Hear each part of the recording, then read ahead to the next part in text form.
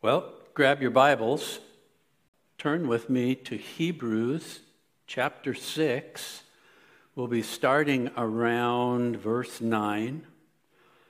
Our title this morning is Jesus is the Anchor for Our Soul.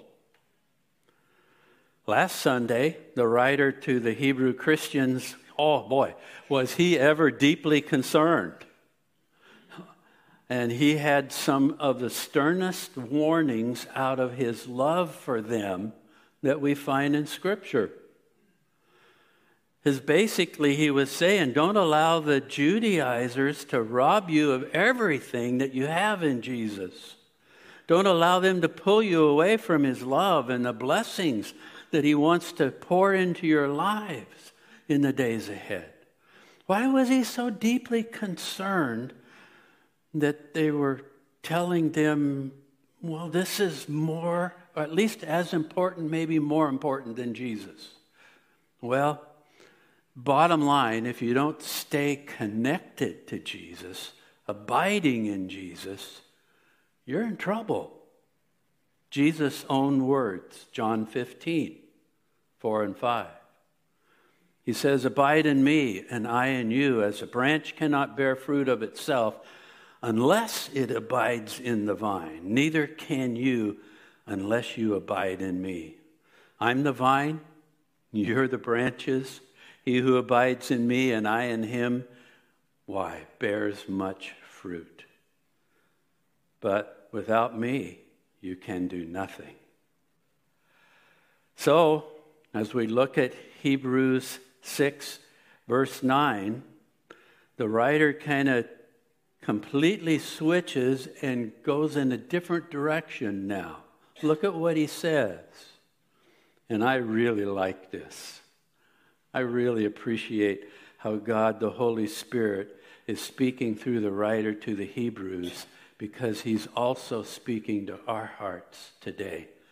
And boy, is it encouraging to me. And I pray to you. But, verse 9, but, beloved, we are confident of better things concerning you. Yes, things that accompany salvation. Though we've spoken in this matter, though we've been so concerned, though we've wanted to make sure how incredibly important it is to abide in Jesus, make him number one, look to him with all your heart. Interesting, Paul made a similar statement concerning the Christians in Galatia who were being pulled away by Judaizers.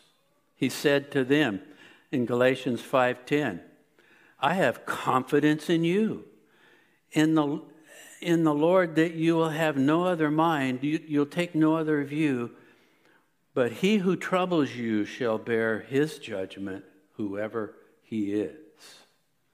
So what would give such great confidence about these Hebrew believers that the writer is speaking to? Well, Jesus' words came to mind as I thought about what he saw in their lives. Jesus says this, my sheep hear my voice. I know them, they follow me. I give them eternal life, and they shall never perish. Neither shall anyone snatch them out of my hand. My Father who has given them to me, he's greater than all, and no one is able to snatch them out of my Father's hand. And then he makes a statement, I and the Father are one. Are you in Jesus' hand? You're secure.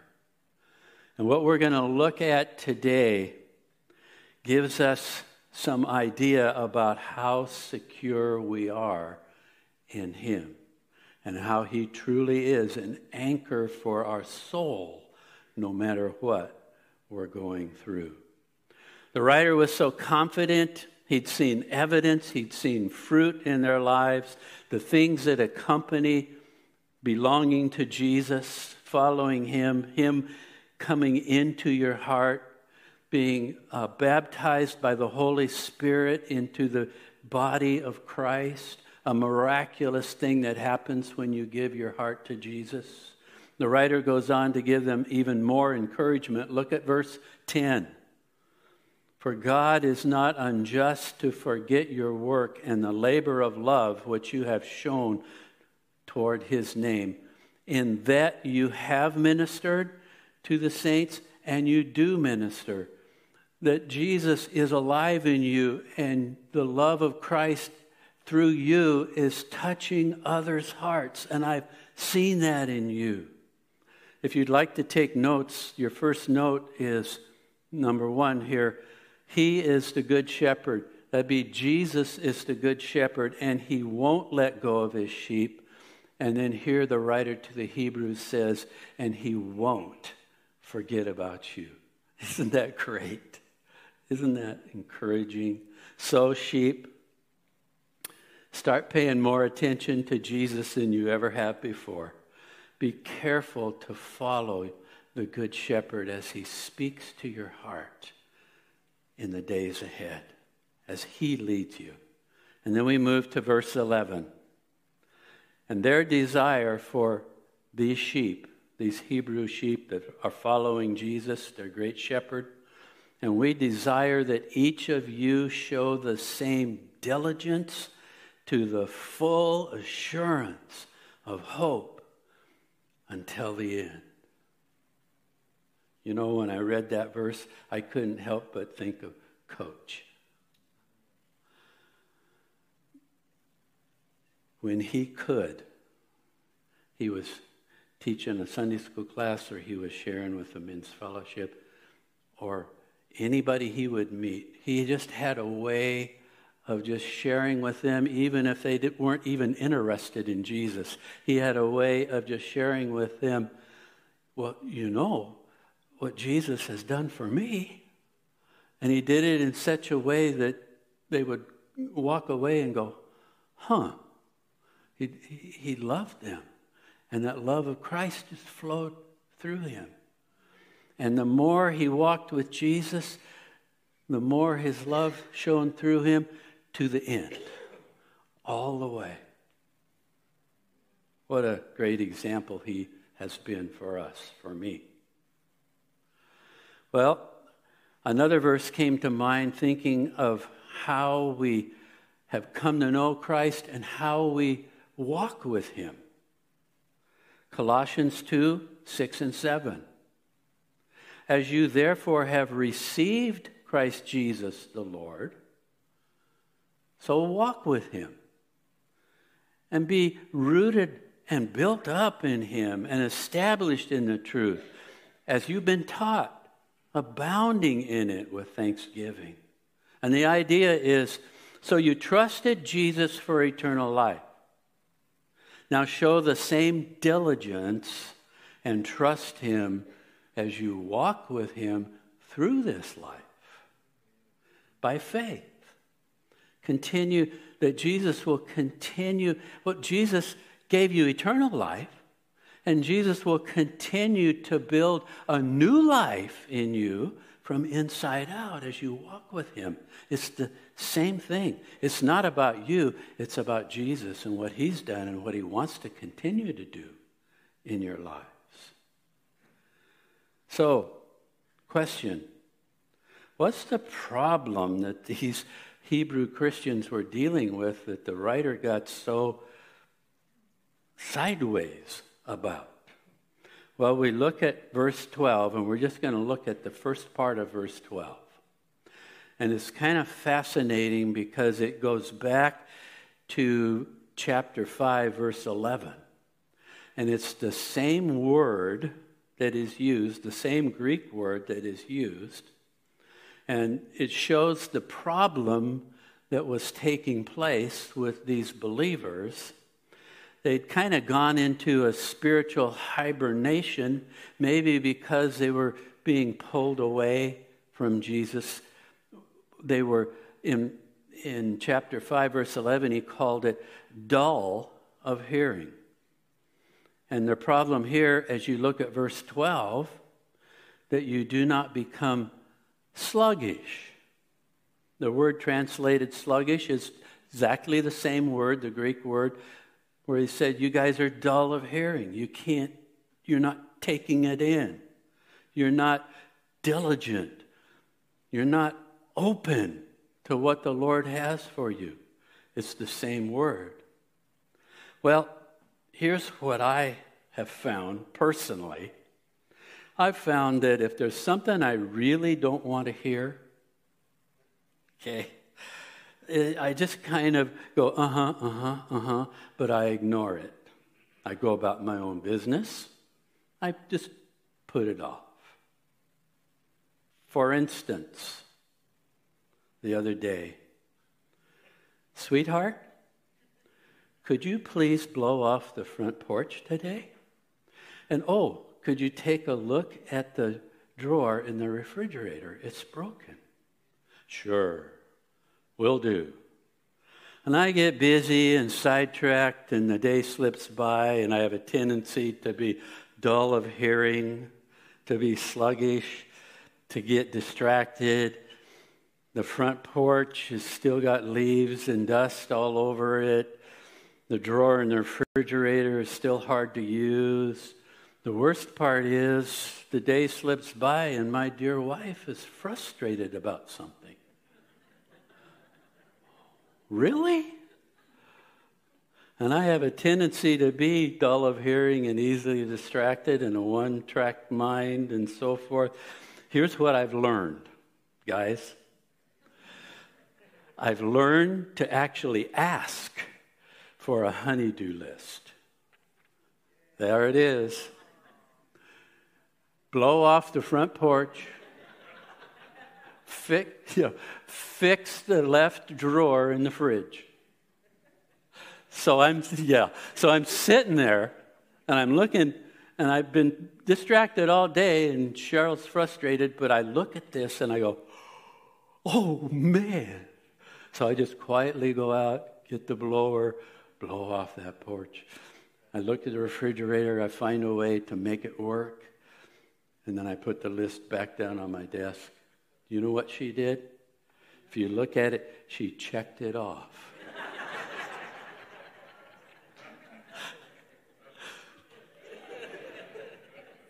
This dull, sluggish, distracted guy knows how to take care of that most of the time. Not all of the time. But that's the idea. So, what does the Lord do to help us, to keep us out of trouble? He speaks to our hearts. In 1 Kings 19, 11, and 12, Elijah has just done a miraculous work for the Lord on top of Mount Carmel. But now Jezebel is after him, and he's running for his life. And he's thinking, oh, poor me. And the Lord's trying to speak to him. He says, I'm going to take care of you. And he got up on another mountain. There was a great strong wind. It tore into the mountain, broke the rocks in pieces before the Lord, but the Lord was not in the wind. An earthquake, but the Lord was not in the earthquake. A fire, but the Lord was not in the fire. And after the fire, there was a still, small voice. And that's when Elijah wrapped his cloak around him and he goes and meets the Lord. And the Lord speaks to his heart. Your notes number 2. That's what our Lord does, our good shepherd. That's the way he speaks to us. The good shepherd is speaking to his sheep in his still small voice. But if you're like me, much of the time we have a tendency to be dull of hearing and sluggish and distracted. But that's why he's taken the time to jot down some reminders in his word. So get into his word every day. Spend time in a life group. Get in a Bible study. Make sure you make it to church where God's word is open and that still small voice of the Lord who meets with us as we meet in his name. Literally, as his word is shared, he's speaking to your hearts. He himself. Peter noticed this. Peter in 2 Peter 1:12 through 15. He says, number 1, verse 12, I will not be negligent to remind you always of these things. Though you know them, you're established in the present truth. You know the porch should be blown off. You know you should take care of the drawer in the refrigerator. You know that. But I'm going to remind you because I know you have the same problem that I have. I told the Lord, I'll never leave you. I'll never disown you. But 3 times I did. But the Lord met him and rescued him and loved him and brought him back. So here's Peter, and he goes in verse 13, I'm doing this to stir you up by reminding you. And then verse 15, I will be careful to ensure that you always have a reminder of these things after I go to be with the Lord. How important it is to get into the Word, to be diligent about getting into the reminders that the Lord has for us. And here comes the reminder, right where we're at. Hebrews 6, verse 12. So don't become sluggish, don't become dull of hearing. Here's the reminder. Do something about it, is the idea. Imitate those, show the same diligence as those who through faith and patience inherit the promises. Who's he talking about? Well, specifically, he's talking here about Abraham. Look at verse 13. For when God made a promise to Abraham, because he could swear by no one greater, he swore by himself. In verse 14, saying, surely blessing I will bless you, and multiplying I will multiply you. Now that is found in Genesis chapter 22. It's critical that you understand that that doesn't come until chapter 22 in Abraham's life. We'll get back to that. And so after he had patiently endured, this is Abraham, he obtained the promise. God promised, and finally, God did it in his life. And there's Abraham. I trusted the Lord. I was patient. My endurance was incredible. And now God's honoring me. I'm an example. Well, there's more to it than that. The Lord whispers in his word to us, I'm going to do exceedingly abundantly above all you could ask or even think. Ephesians 3:20. But here's the deal, and we're going to get into Abraham's life, and you're going to see this in his life. But it's going to take time. It's like when our kiddos were young. They could be really impatient at times, like when they were really young. On one very rare occasion, I was up in the middle of the night with one of our kiddos. This was rare. And they were crying, and they needed the bottle warmed. And I'm going, calm down, little buddy. It's coming. I'm working on it. I'm trying to get that milk warm for you. I don't want your tummy to get upset, or else we'll be up all night. You know what? They continued to cry, even though I told them that. They just didn't understand. And the Lord whispers in our ears, in my ear, Lee, that's you. I'm cooking up something. I'm getting it ready for you, but you're still crying. You're going, where is it, Lord? I've asked you, where is it? Because you don't really understand the language of faith. What's that?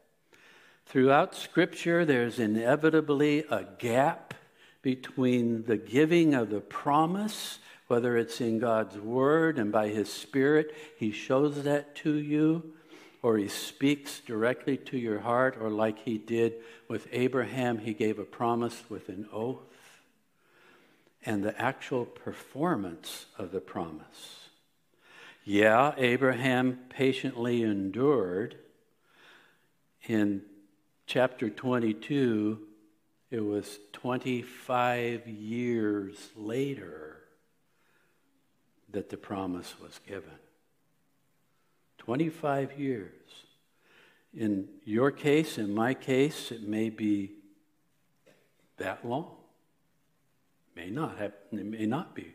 But there's going to be a period of waiting. Why is that? Because in the gap in between God's promise where He speaks to your heart and when He does it, it's that time of building faith in your life that you will experience. In the gap, He's busy changing our lives from the inside out.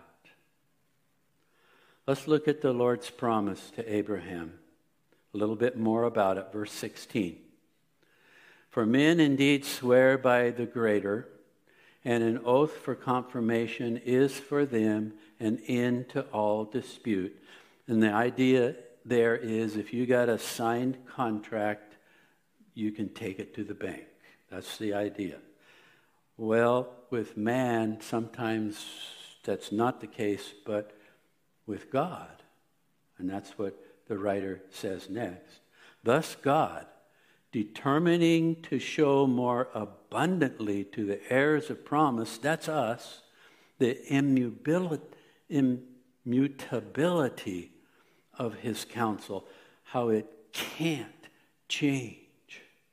He confirmed it by an oath, that by two immutable things in which it is impossible for God to lie, we might have a strong consolation who have fled for refuge to lay hold of the hope set before us. And we will see that that's Jesus.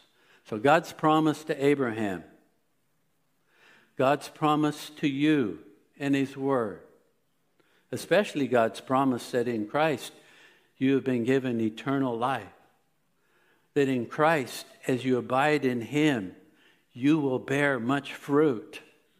Those promises are bound to take place. God is bound to be working within your life if you trust Him. God does not lie.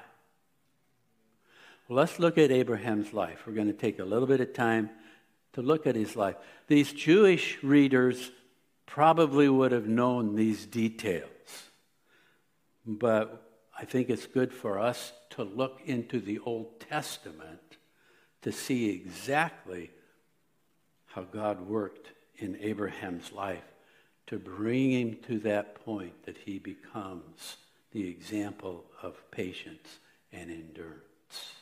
Well, first of all, we see in the New Testament about Abraham, father of faith that saves. That's Paul. For if Abraham was justified by works, he has something to boast about, but not before God. For what does Scripture say? Abraham believed God, and it was accounted to him for righteousness. And that was from Genesis chapter 15. That's years before chapter 22. Therefore, it is of faith that it might be according to grace, so that the promise might be sure to all the seed, not only to those who are of the law, but to those who are of the faith of Abraham, who is the father of us all. Okay. Now, next, Abraham in the New Testament is seen as the father of faith that works. James 2:22. Do you see that faith was working together with his works, that by works faith was made perfect? And what James is referring to is when we end up in chapter 22. But he's putting chapter 15 and 22 together. And he's saying, Abraham really belonged to God. Look what God did. He had real faith. And God accomplished an incredible work in his life. It's a faith that works. And the scripture was fulfilled which says, Abraham believed God, and it was accounted to him for righteousness, and he was called the friend of God. And here in Hebrews, he's the father of faith that endures. Hebrews 6:13 and 15. For when God made a promise to Abraham, after he had patiently endured, he obtained the promise. The gap, 25 years. But there's more to Abraham's journey that you may not be aware of. And this is part of his journey. And I know it's also part of my journey as I walk with the Lord. But it's very encouraging to me, and I hope it is to you. Did you know that Abraham is not the father of a perfect faith? Okay? God's promise to Abraham, and now we're going to look in the Old Testament, early in Abe's life, long before chapter 22, quoted in verse 14 in Hebrews. Long before that, we see in chapter 15, Genesis 15, 5 and 6, and this is the faith that saved Abraham. This is when he met the Lord. Then he brought him outside and said, look now toward heaven and count the stars if you are able to number them. And he said to him, so shall your descendants be. And Genesis 15, verse 6, and he believed in the Lord, and he counted it to him for righteousness. This is the faith that saves. But here's old Abe and Sarah. Time is passing. 10 years, 11 years, 12 years, maybe even more. They begin to struggle in their faith. Abraham's now 86. Sarah's, don't tell her I told you, 76. And they think, man, God promised, but this isn't working. Whew, and I'm not getting any younger. What can we do to help God keep his promise to us? Well, now we move to Genesis 16, and we see a faltering faith in both Abraham and Sarah. So Sarah said to Abraham, see now, the Lord has restrained me from bearing children. I know the Lord said, but it's just not happening. Please go into my maid. Perhaps I shall obtain children by her. Perhaps we can figure out a way to help God. And Abraham heeded the voice of Sarah. We're not going to get into all of that. From their faltering faith is born Ishmael. Whoa. More time passes. Now we move to Genesis 17. Here's where we see, and this is probably 10, 11, 12, maybe even more years has gone by. But God has not given up on Abraham. And God is now growing in Abraham the work that he wants to accomplish. How does he do that? Well, Ishmael is maybe 12, 13 by this time. Or he might be younger. I don't know exactly the time frame, but Ishmael's there. And God said to Abraham in chapter 17, as for Sarah, your wife, you shall not keep calling her Sarai, but Sarah shall be her name. And I will bless her and also give you a son by her. Then I will bless her, and she shall be a mother of nations, kings, and peoples shall be from her. Then Abraham fell on his face, and he laughed. And he said in his heart, he didn't dare say this out loud, shall a child be born to a man who's 100 years old now? And shall Sarah, who's 90 years old, bear a child? He's like, this is so incredible. This is impossible. Don't you understand that, Lord? And it's humorous. This can't happen.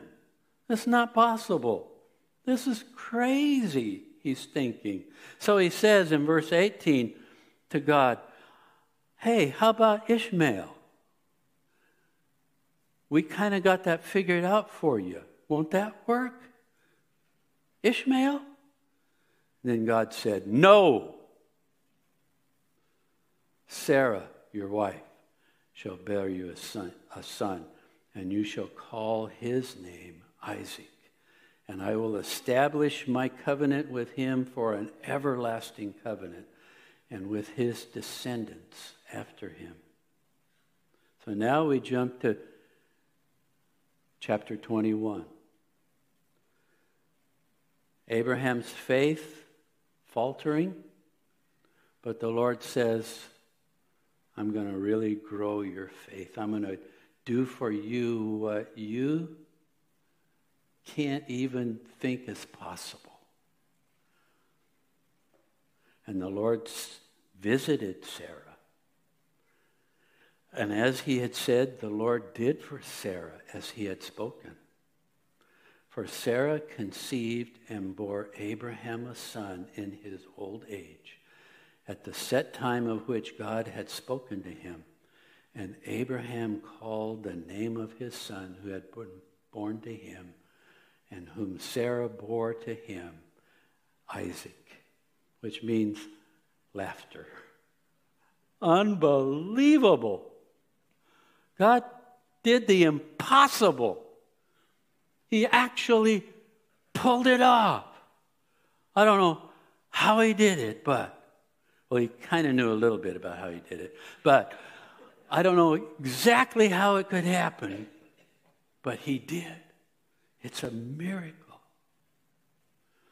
So it was from God's continued faithfulness, even through Abraham and Sarah's faltering faith, but now growing faith because of what they saw God do through them and for them. But now more time passes. Really? Yeah. Abraham's faith was growing stronger and stronger. He goes, whoa, look at what God did. Incredible. And they're just amazed that God, what he promised, he accomplished, even though in the meantime, boy, we had to struggle. But God was there, and he grew our faith. And now I just believe him with all my heart. Whatever it might be, I know God can come through. It's growing stronger and stronger.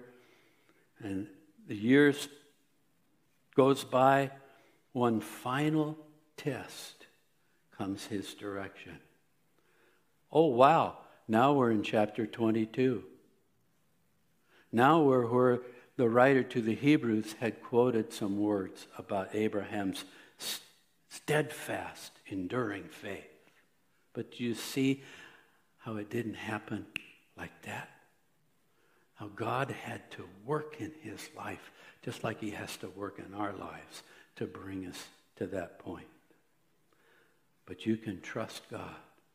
He will never forget you.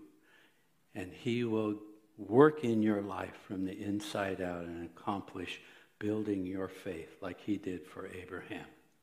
Finally, a faith that works, a faith that endures 25 plus years after the first promise. Now it came to pass after these things that God tested Abraham and said to Abraham, and he said, here I am. And then he said, now take your son, your only son, Isaac, whom you love, and go to the land of Moriah. This was the only son according to the promise. and offer him there as a burnt offering on one of the mountains of which I shall tell you. This is the ultimate test. And Abraham said to the young men, they get to the mountain, and he says, stay here with the donkey. The lad and I will go yonder up, and we will worship. But here's what I love.